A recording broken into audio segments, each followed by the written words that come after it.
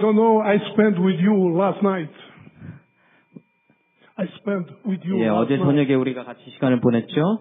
But I have already fallen in love with all of you. 근데 어제 1시간 여러분들과 같이 시간을 보냈는데, 여러분들 같이 사랑에 빠진 것 같은 그런 느낌이 듭니다.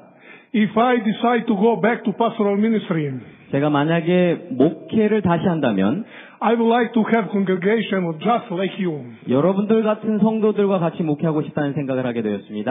And I must tell you one thing. 제가 여러분들에게 한 가지를 말씀드리고 싶습니다.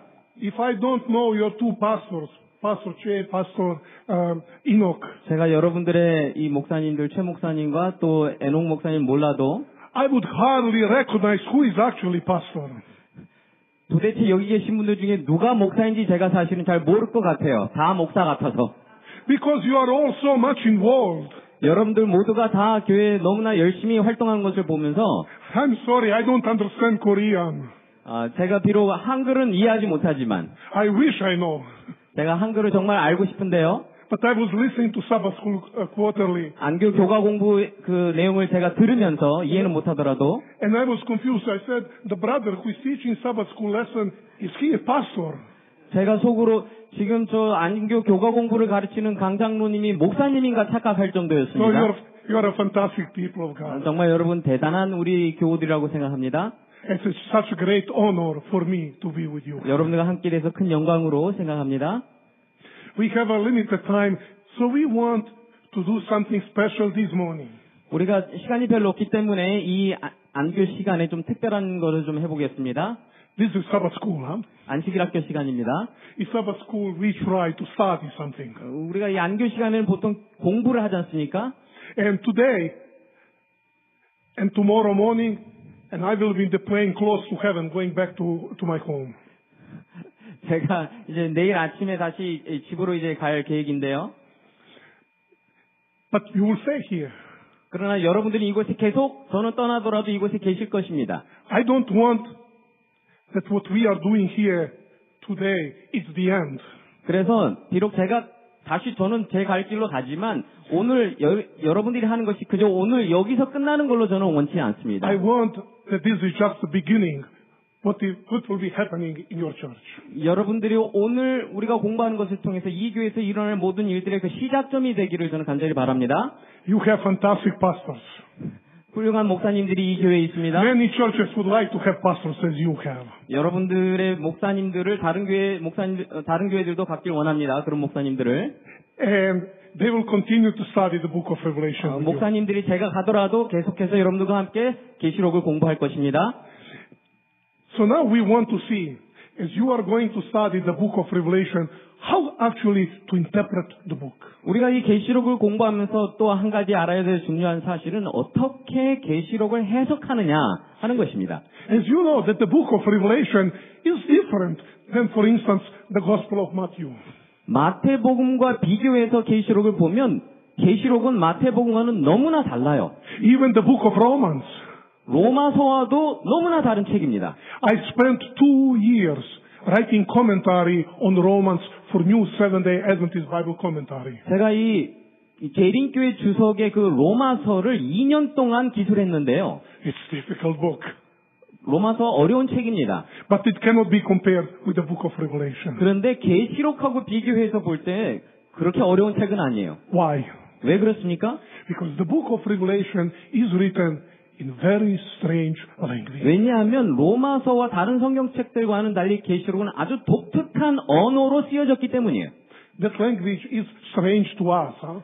계시록에 쓰인 그 언어들을 보면 우리한테 너무나 이상한 언어들이에요. But it was not strange to the people who lived at the time of the book of 그런데 Revelation. 여러분들이 기억하실 것은 계시록이 처음에 주어졌던 그 1세기 교인들에게 있어서는 우리가 이상하게 느껴진 것처럼 이상하게 느껴지지 않았다라는 거예요. So now, since you have your Bibles in your hands, please, can you turn back to Revelation 1:1? We are still in verse 1. 여러분들, 우리가 아직 계시록 1장 1절에 머물러 있는데요. 한번 계시록 1장 1절을 다 같이 보시도록 하겠습니다. When I studied the book of Revelation to doctoral students, we spent 45 hours with 3 chapters. 제가 앤드루스 대학의 박사학위 학생들과 공부할 때 계시록의 첫 1, 2, 3장을 가지고 45시간을 연구합니다. 그것만 가지고. This is what it means to study the Bible. 바로 이게 성경 공부를 어떻게 하는가라는 게 하나의 샘플입니다.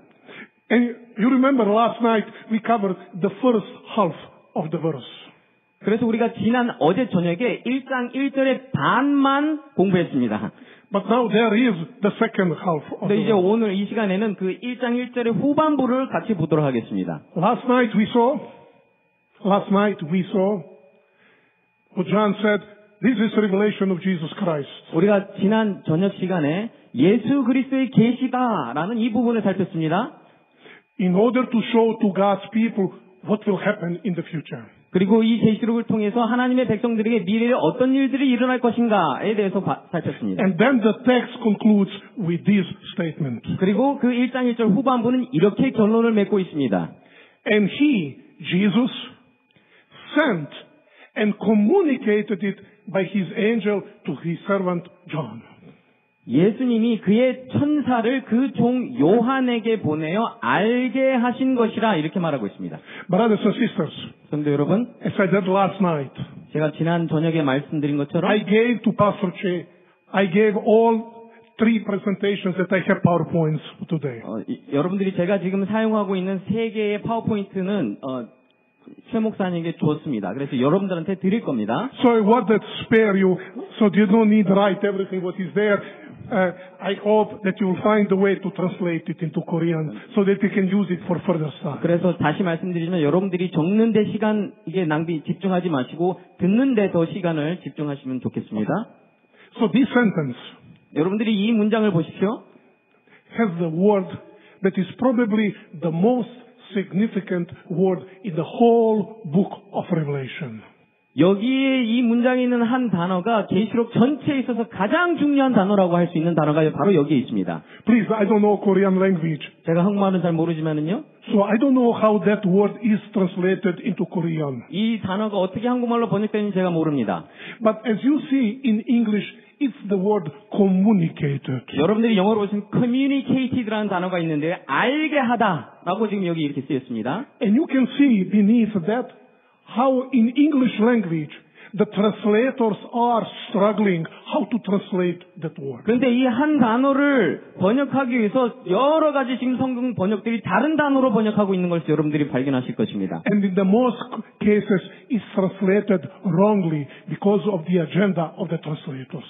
그런데 대부분의 성경 번역에 있어서 이 communicated, 알게 하다라는 단어가 번역자들의 오역으로 인해서 제대로 번역되지 못하고 있습니다. You can see that King James Bible, New American Standard Bible, at least they put in margin, they have the word signified. 킹 제임스 버전과 새 아메리칸 스탠다드 버전 같은 경우는 끝에 성경 끝에다가 이 communicated, 알게 하다라는 단어를 signified, 표명하다, 표기하다라고 따로 써놓고 있습니다. So in Korean language, can you translate in a literal way the word signified? Yeah. You, praise God. Praise God. 표명하다, 표기하다라는 단어로 쓰여 있습니다. 알게 하다라는 거예요. But you can see evangelical or Protestant evangelicals, they don't intentionally, they don't have the word signify, they had made it known. 그런데 복음주의적 개신교 성경 번역들은요. 그래서 NRSV, NIV, NEB는 이것을 표명하다, 상징화하다라는 signify라는 단어를 쓰지 않고 그저 알게 하다라고 아주 의역해서 번역하고 있다라는 거예요.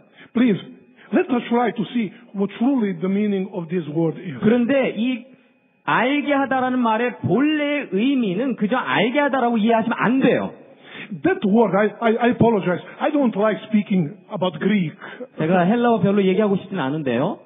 But I want to show to you is that so many times the Bible translation that we are reading is simply translation, opinion of people. 그런데 우리가 지금 있는 이 성경의 많은 번역들이 번역자들의 개인적인 성향에 의해서 오역된 부분이 너무나 많아요.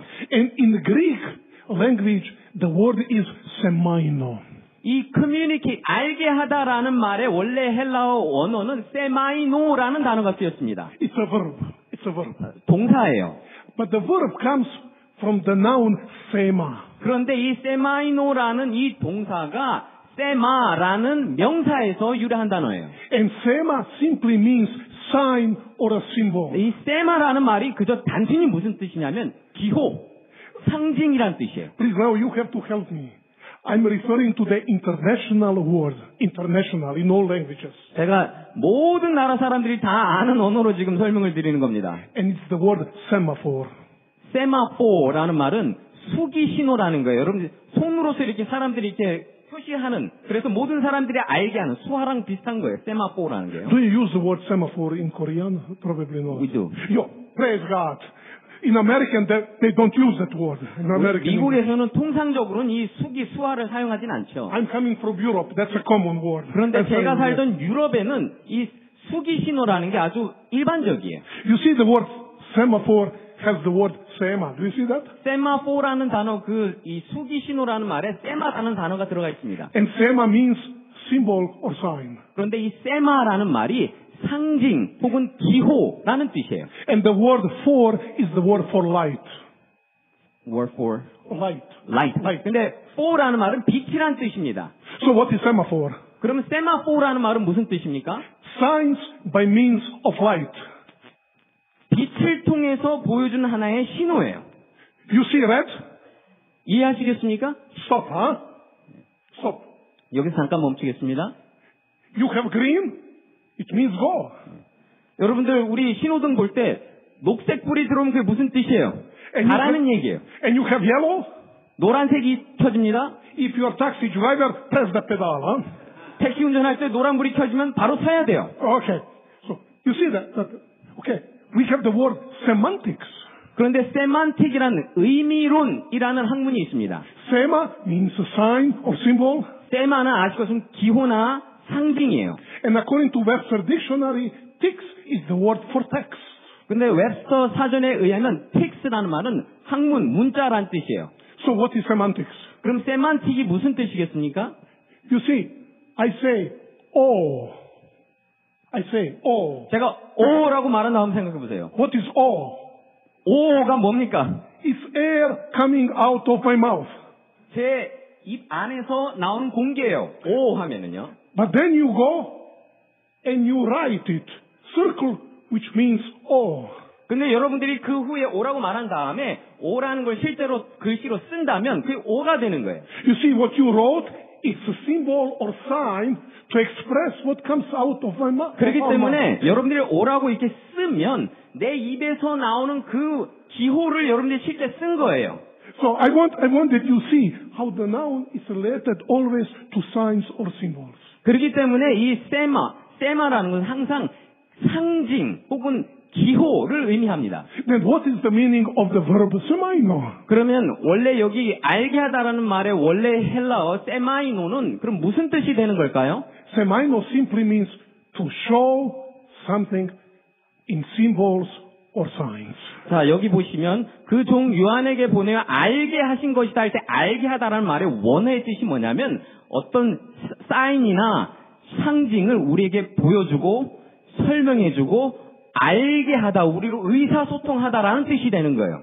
Okay, now, I'm going back to the beginning. 다시 1장 1절로 돌아가겠습니다. Can we now make our own translation of this text? Because we know what the meaning of the word semaino is now. 세마이노라는 그 말의 뜻이 우리가 이제 무엇인지 아니까 다시 한번 1장 1절을 우리가 한번 재해석을 해보겠습니다. Can we do it together, whoever is able to participate? 하실 수 있는 분들 한번 같이 해보실까요? He said, and he, Jesus, 예수님이 semaino, 예수님이 상징을 통해서 기호를 통해서 what did he do? 우리에게 알게 하신 거예요. He showed by means of symbols by his angel to his servant John. 그의 종 요한을 통해서 상징을 통해서 우리에게 알게 하신 거예요. 뭐가? 요한계시록이. I hope now that you can see why this word is so significant. 그래서 여러분들 이 세마이노라는 단어가 그래서 중요한 것입니다. 왜냐하면 계시록은 일반적으로 해석되는 게 아니고 상징으로 우리에게 알려졌기 때문에 제대로 이해하는 데 있어서 특별한 주의가 요망된다라는 뜻이에요. Because at the very beginning of the book, 이게 맨 처음부터 그렇게 얘기를 하고 있는 거예요. we learned last night that the title of the book is that it is about Jesus Christ. 여러분들 우리가 지난 시간에 이 계시록의 제목 자체가 예수 그리스도에 관한 것임을 우리가 알려줬습니다. And we saw that the purpose of the book is to tell us what will happen in the future. 그리고 계시록이 쓰여진 목적이 바로 미래에 어떤 일이 일어날 것인가를 우리에게 알려주기 위함이다라고 배웠습니다. But now we learn 그런데 지금 우리는 that what was written about the future, it's written by means of symbols. 이 계시록이 미래에 일어날 일을 우리에게 보여주신 것인데 문제는 그게 상징적으로 쓰였다라는 거예요. Or to better say, in symbolic language. 상징적 기호를 통해서 우리에게 쓰여졌기 때문에 이 단어를 이해하는 게 중요하다라는 것입니다. The Bible, the Old Testament, was written in Hebrew language. 구약은 히브리어로 쓰였습니다. But it was in the 3rd century before Jesus was translated into Greek.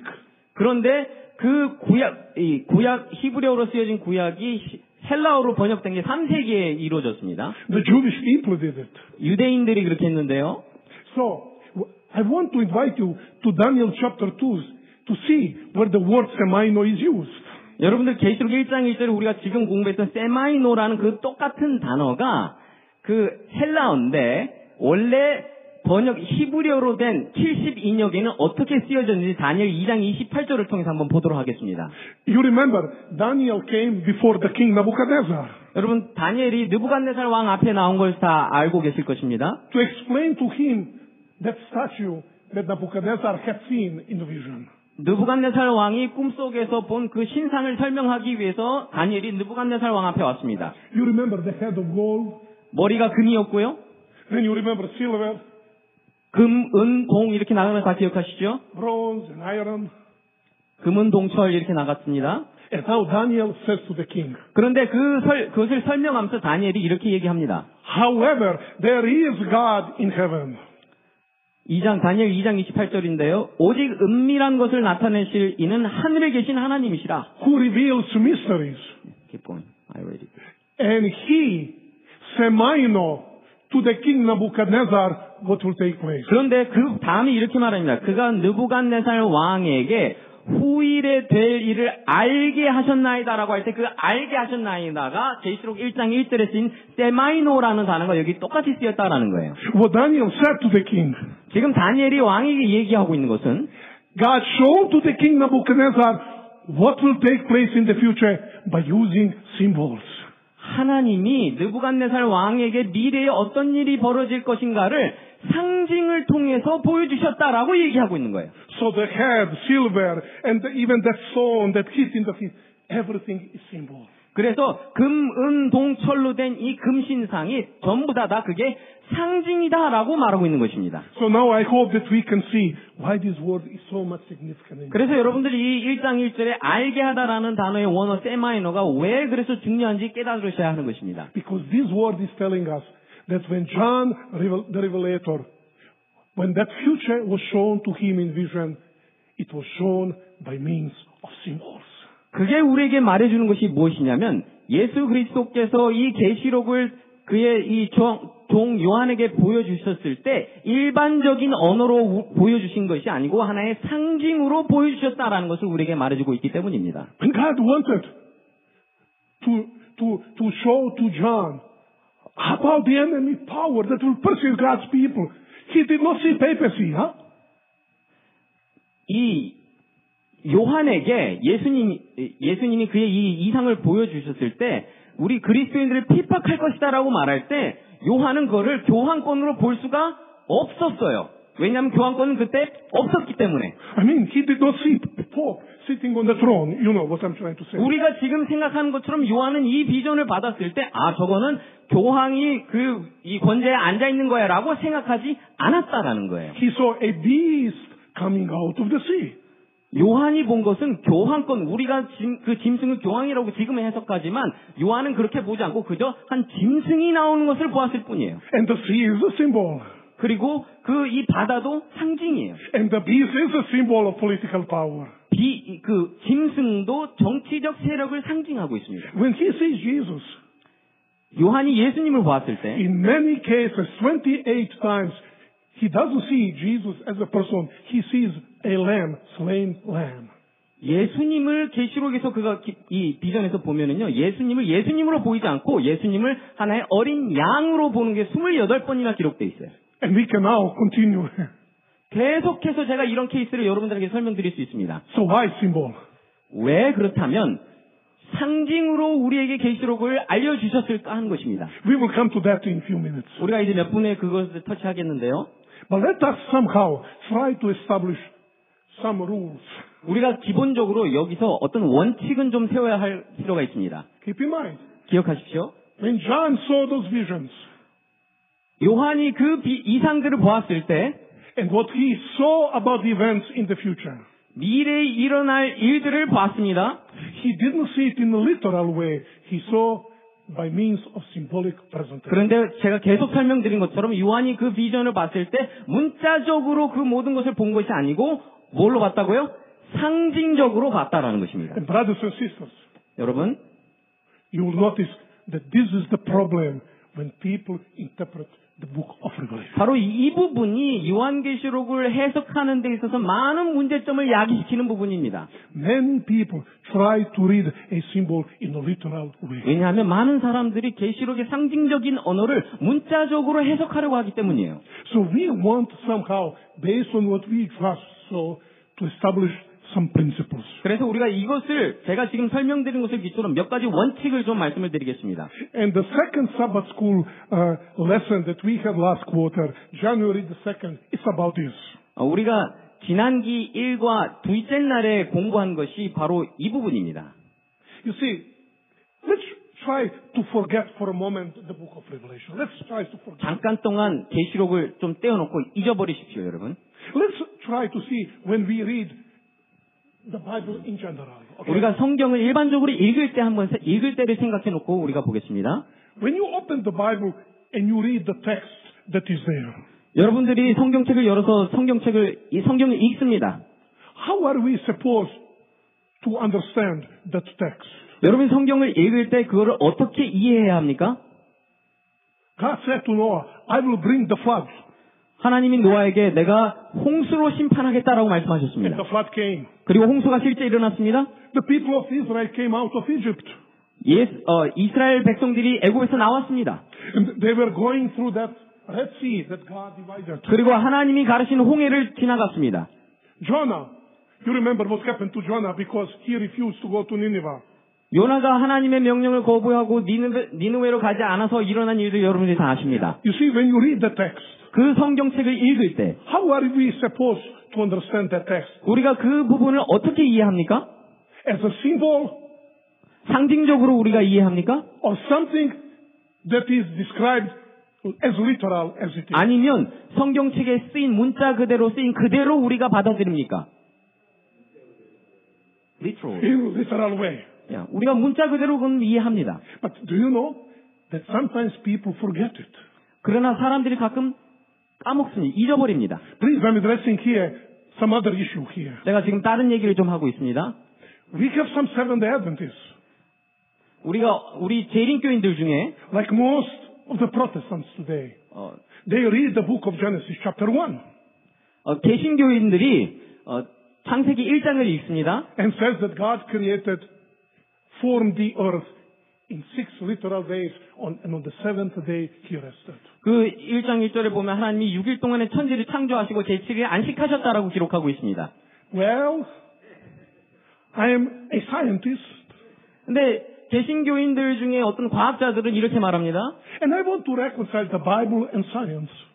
근데 그 창세기 1장 1절을 읽어보면 이거를 과연 성경과 과학을 이런 식으로 이해하면 좋아할 수 없다라고 생각하는 거예요. And somehow to find the place of evolution in the Bible. 그래서 창세기 1장을 읽으면서도 문자 그대로 이해하지 않고 그것을 진화론을 끌어들이는 그런 방법으로 삼는 것입니다. So are these really literal 6 days, 24 hours? 정말 창세기 1장에 기록된 6일 동안에 천지를 창조하신 그 하루들이 24시간 하루를 말하는 것인가?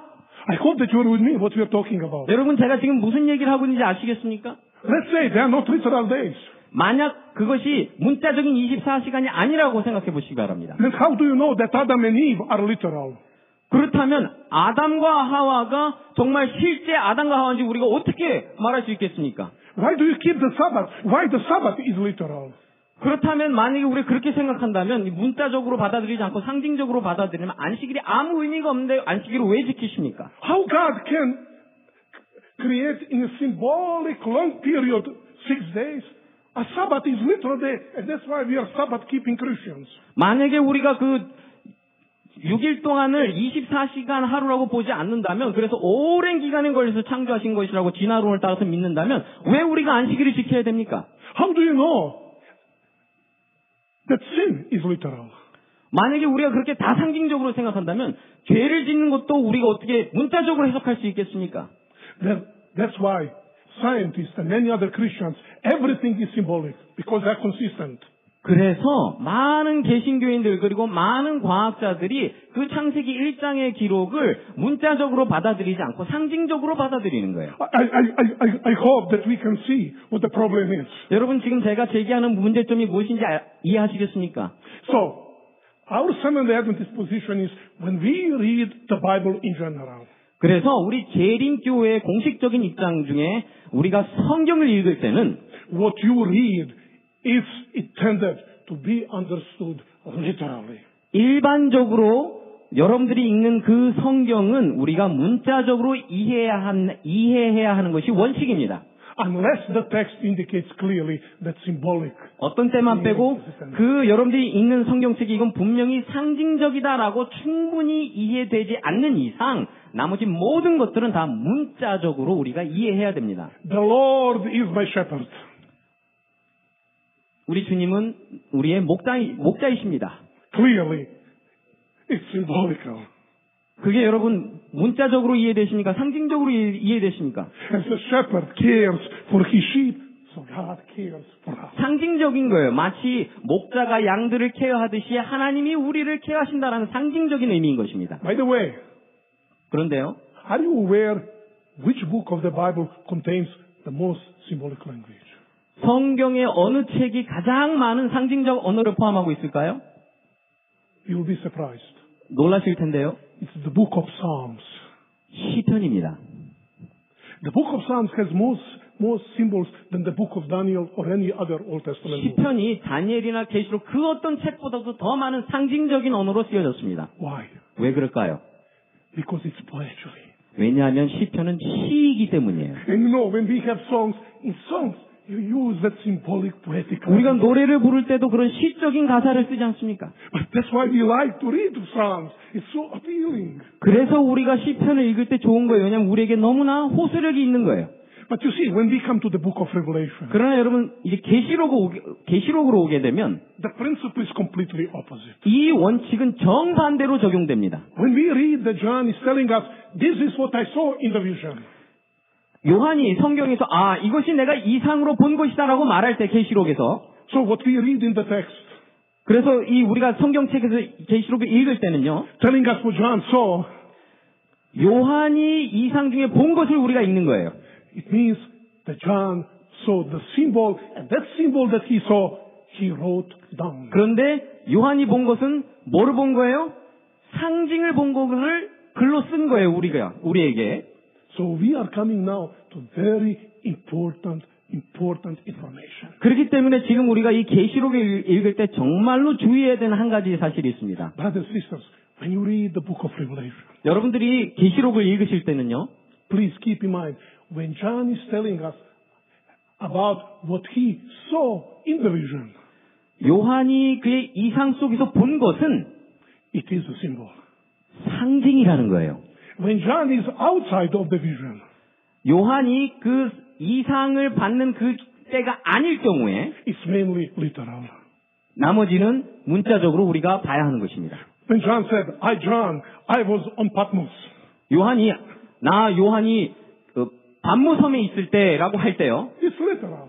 문자적이에요. Or when John said, I fell before angels who were speaking to me.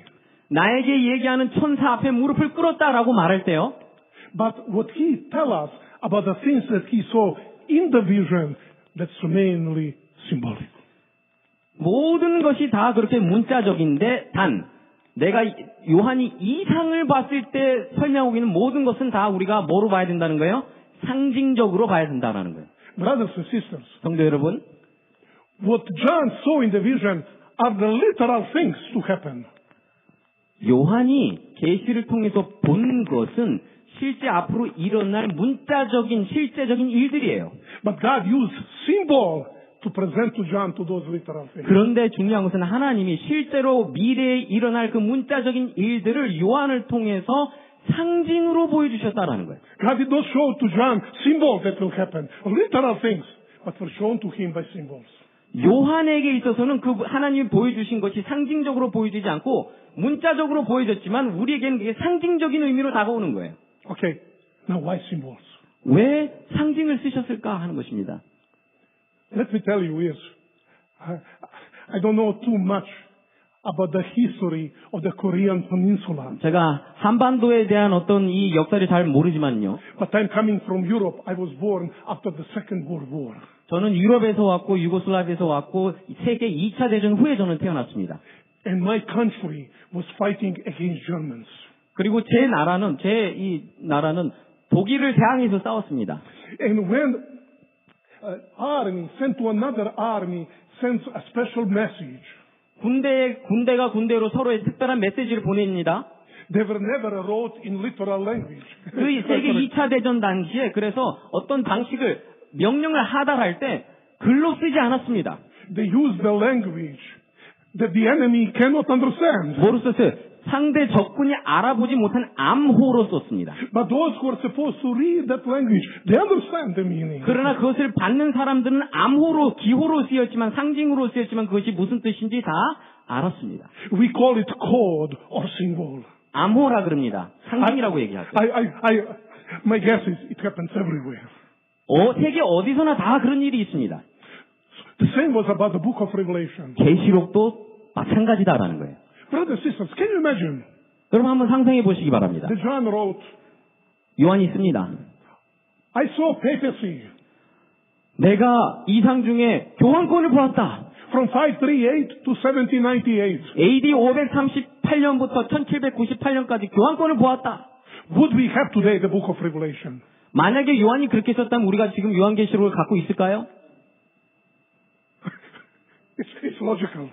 아무 의미가 없는 거예요. 만약에 요한이 그때 그렇게 썼다면. Second thing, 두 번째 원칙입니다. you would be surprised 여러분이 놀라실 텐데요. if just in one day, if somebody tapes everything what you said in one day.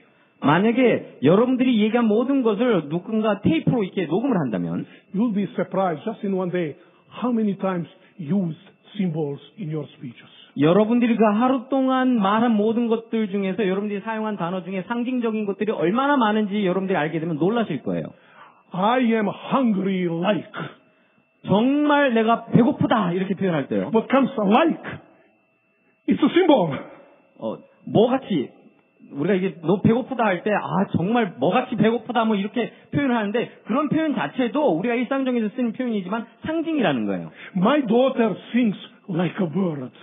내 딸은 마치 새처럼 생각한다라고 말할 때 그게 다 상징이라는 거예요. I'm not saying to you that my daughter is a bird. 그렇게 제가 말할 때 제 딸이 새라고 얘기하는 게 아니에요. It's like the sound of a bird in the morning. So that's the sound of my daughter when she sings. That's what I try to say. 제가 얘기하고자 하는 것은 마치 새가 아침에 짹짹짹거리면서 이렇게 즐겁게 노래를 부르듯이 제 딸이 노래 부르는 게 그것과 같다라고 상징적으로 표현하는 거예요. Be careful that person. He's Hitler. 누군가를 가리키면서 저 사람은 정말 히틀러 같은 사람이야 이렇게 말할 때가 있습니다. That person is not Hitler. 그 사람이 히틀러가 아니잖아요. But see, I'm using this as a symbol to tell you how dangerous that person is. 그러나 그 사람이 얼마나 위험한 사람인지 상징적으로 얘기하는 때 그렇게 표현하는 거예요. You see, I can try to tell something to you and speak for 1 hour. 이런 식으로 제가 1시간 계속해서 그런 예를 들 수 있습니다. And probably I would not be able to explain everything what I want to say. 그러나 그 1시간 안에 제가 말하고자 하는 거 다 설명 못 할 거예요. I tell you, that person is Hitler.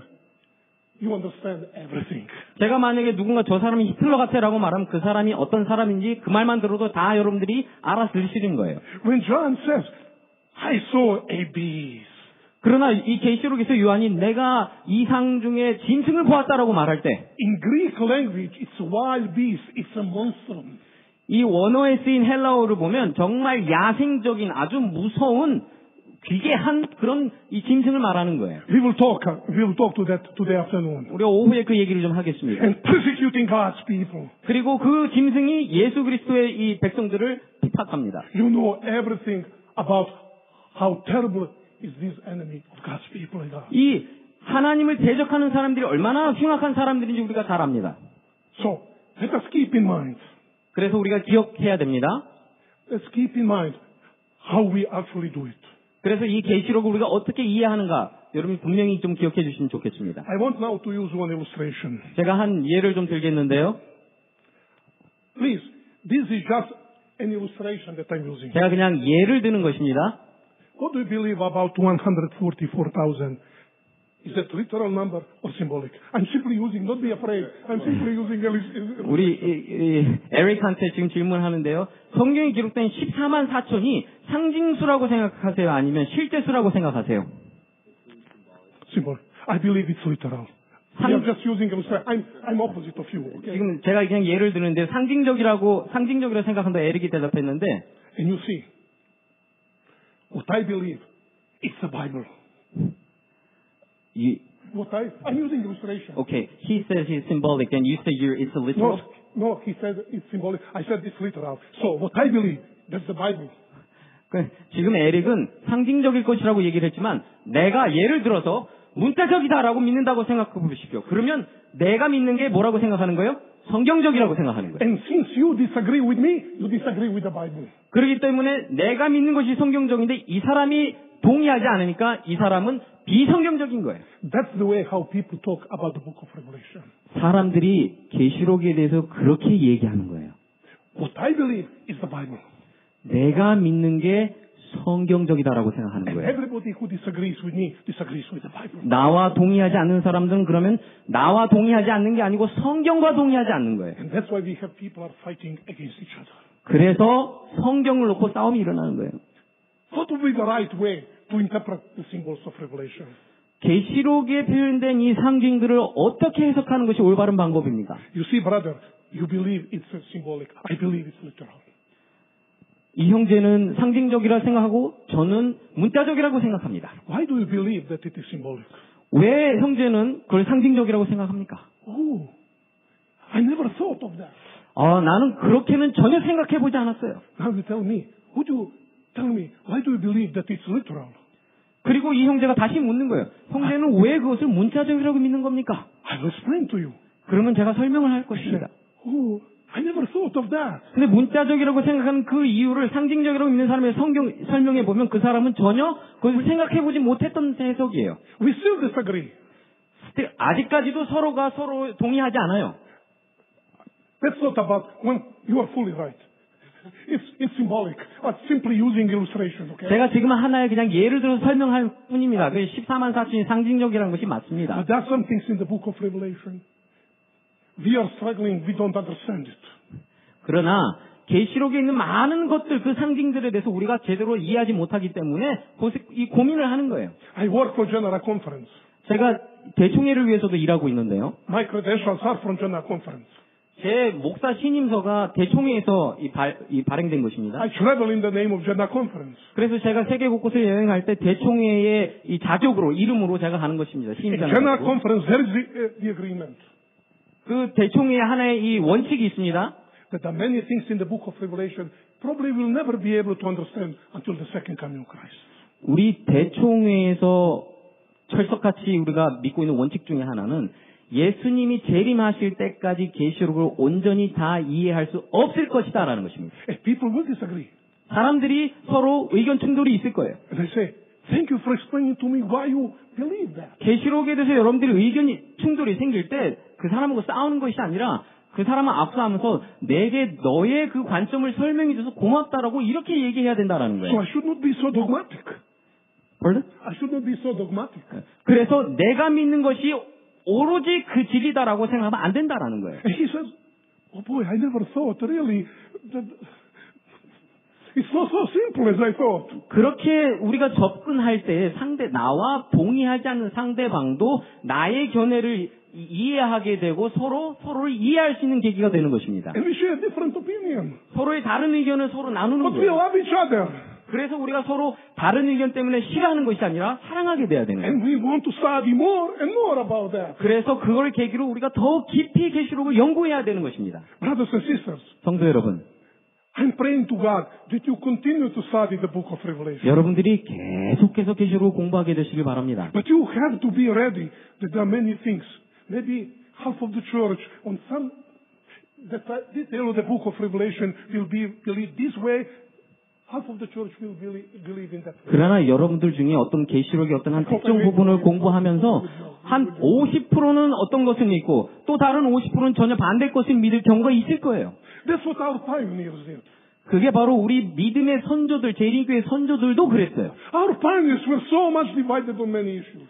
우리 재림교회 선조들도 어떤 이슈들 때문에 서로 막 싸우고 갈라지고 한 적이 너무나 많이 있습니다. That's why they spend the whole night after night studying together. 그렇기 때문에 그 재림교회 선조들이 밤을 새가면서 그 서로의 다른 견해를 위해서 서로 연구한 거예요. Today when people disagree, they don't talk to each other. 요새는 의견이 다르면 서로 모여서 연구하는 것이 아니라 얘기를 안 해요. So this is very, very important component that we are doing. 그래서 우리가 계시록을 연구하면서 이러한 자세는 대단히 중요하다라는 것입니다. Since I have 6 minutes left, 제가 이제 6분이 남았는데요. I want to mention 2 more things. 두 가지를 더 얘기하겠습니다. Number 1, 첫째, we have to keep in mind that we are trying to understand the symbols of the book of Revelation. 계시록을 우리가 읽을 때 계시록에 쓰여진 상징을 이해해야 한다라는 거예요. That symbol is not how it's interpreted by Koreans. 그런데 그 계시록에 쓰인 상징은 우리 한국 사람들이 이해할 수 있는 상징으로 쓰이지 않았다라는 거예요. Or Yugoslavs or Americans. 미국 사람들이 이해하는 상징 혹은 유고 사람들이 이해하는 상징으로 계시록은 쓰여지지 않았다라는 거예요. That was symbol that was used 2,000 years ago. 계시록에 쓰여진 이 상징은 1세기 요한이 살던 2000년 전에 쓰여진 사람들이 이해할 수 있는 상징으로 쓰여졌다라는 거예요. That's why you need good tools.